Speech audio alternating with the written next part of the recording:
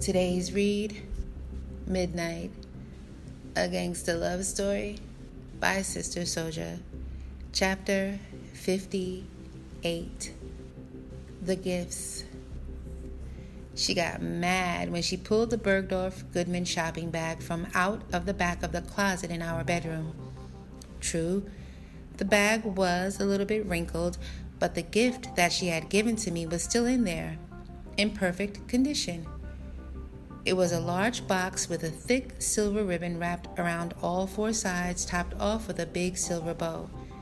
She grabbed the bag by mistake when she was reaching for something else. When she realized what it was, she got disappointed and dropped it on the bedroom floor and began softly telling me off in Japanese for not having opened her gift to me. I laughed at her. It was my first reaction. It was hard for me to get angry at my pretty wife who didn't even know how to scream the right way.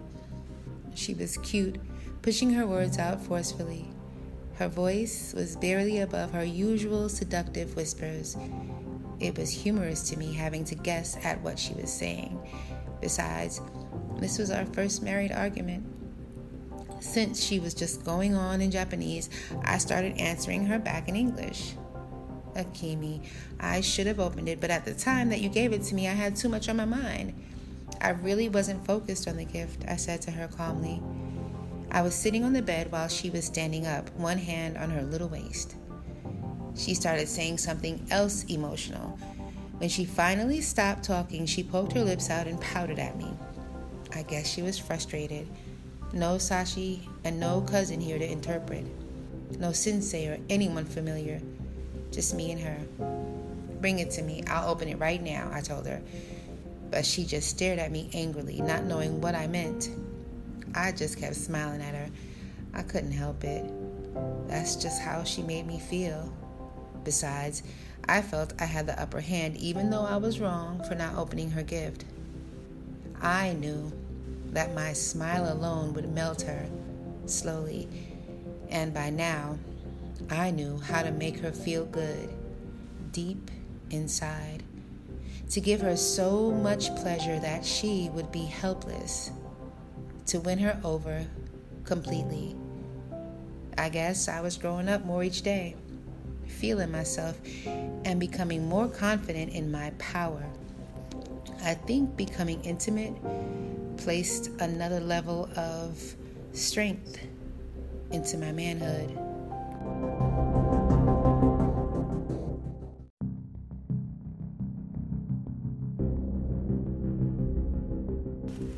Bring it to me, I gestured this time.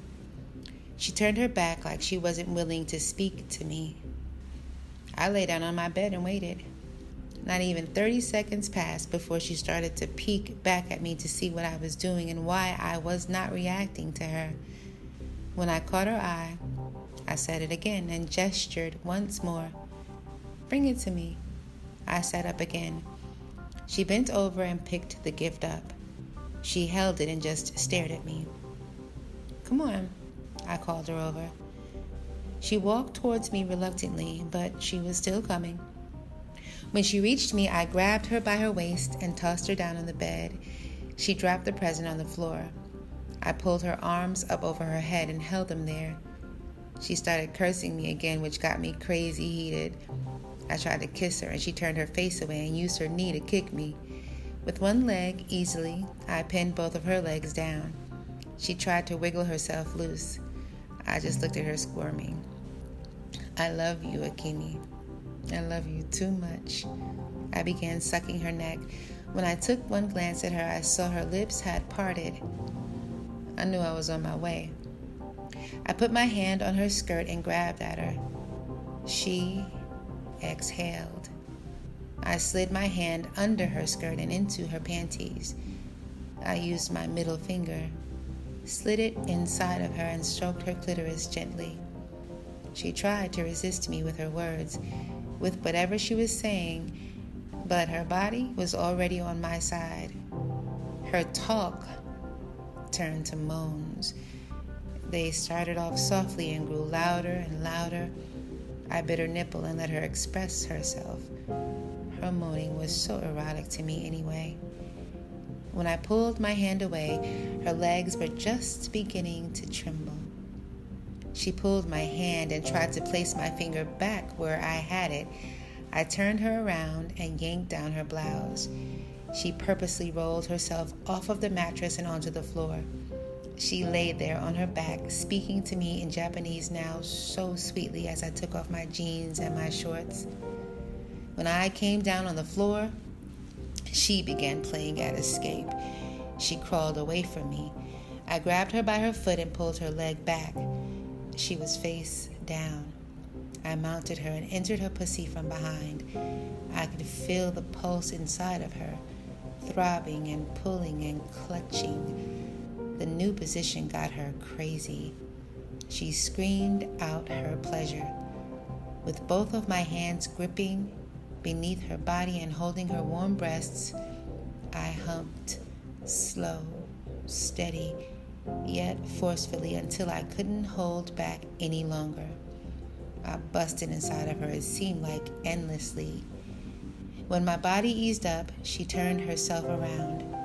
Immediately, she squeezed her legs together tightly to stop herself from shaking and then started kissing me all over. There was no more anger.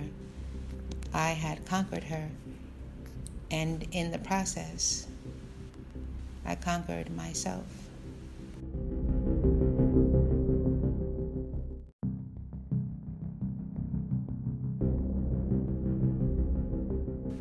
We played in the shower, feeling free. No one was at home.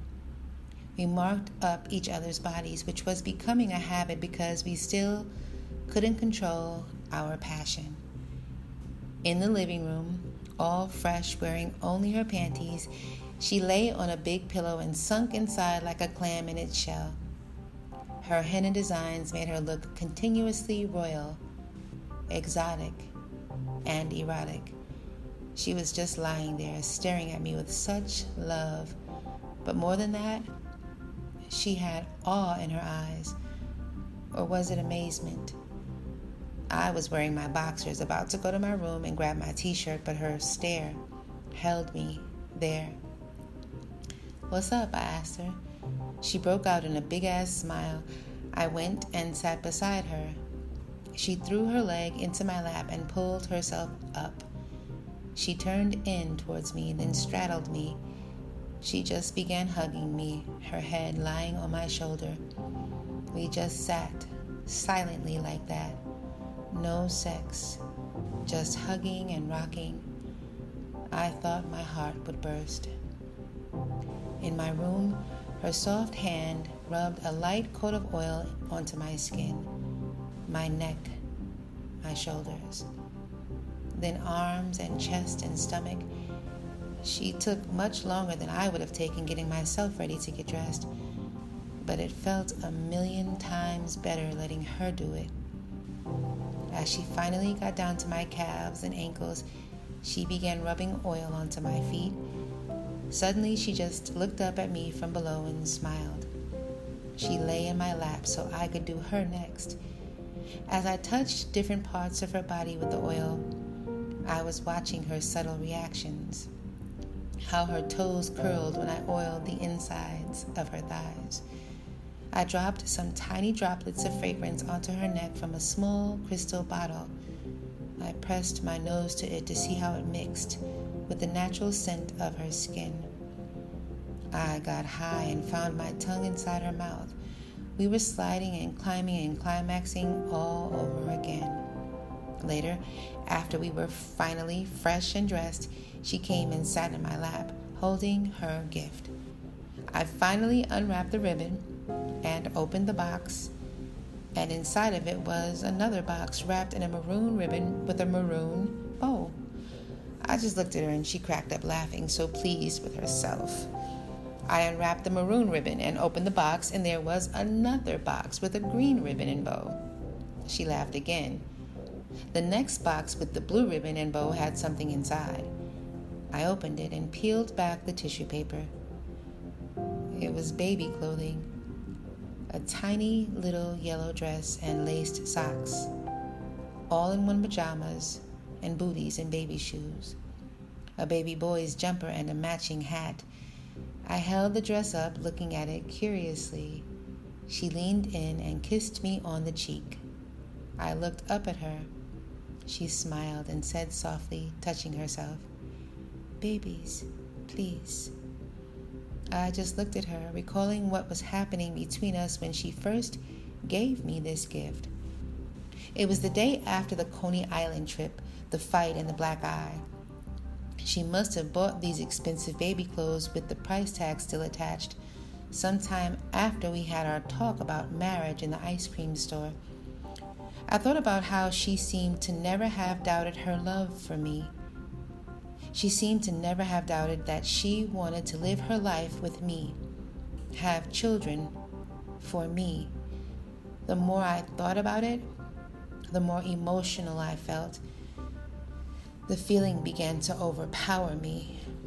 She reached back in the box again and pulled out a slim box wrapped in a gold ribbon with a miniature gold bow. She handed it to me. I hoped it wasn't jewelry or anything expensive. I felt the meaning behind the baby clothes, and her intention and loyalty were more than enough and greater than anything else. But she insisted, and her eyes were so eager.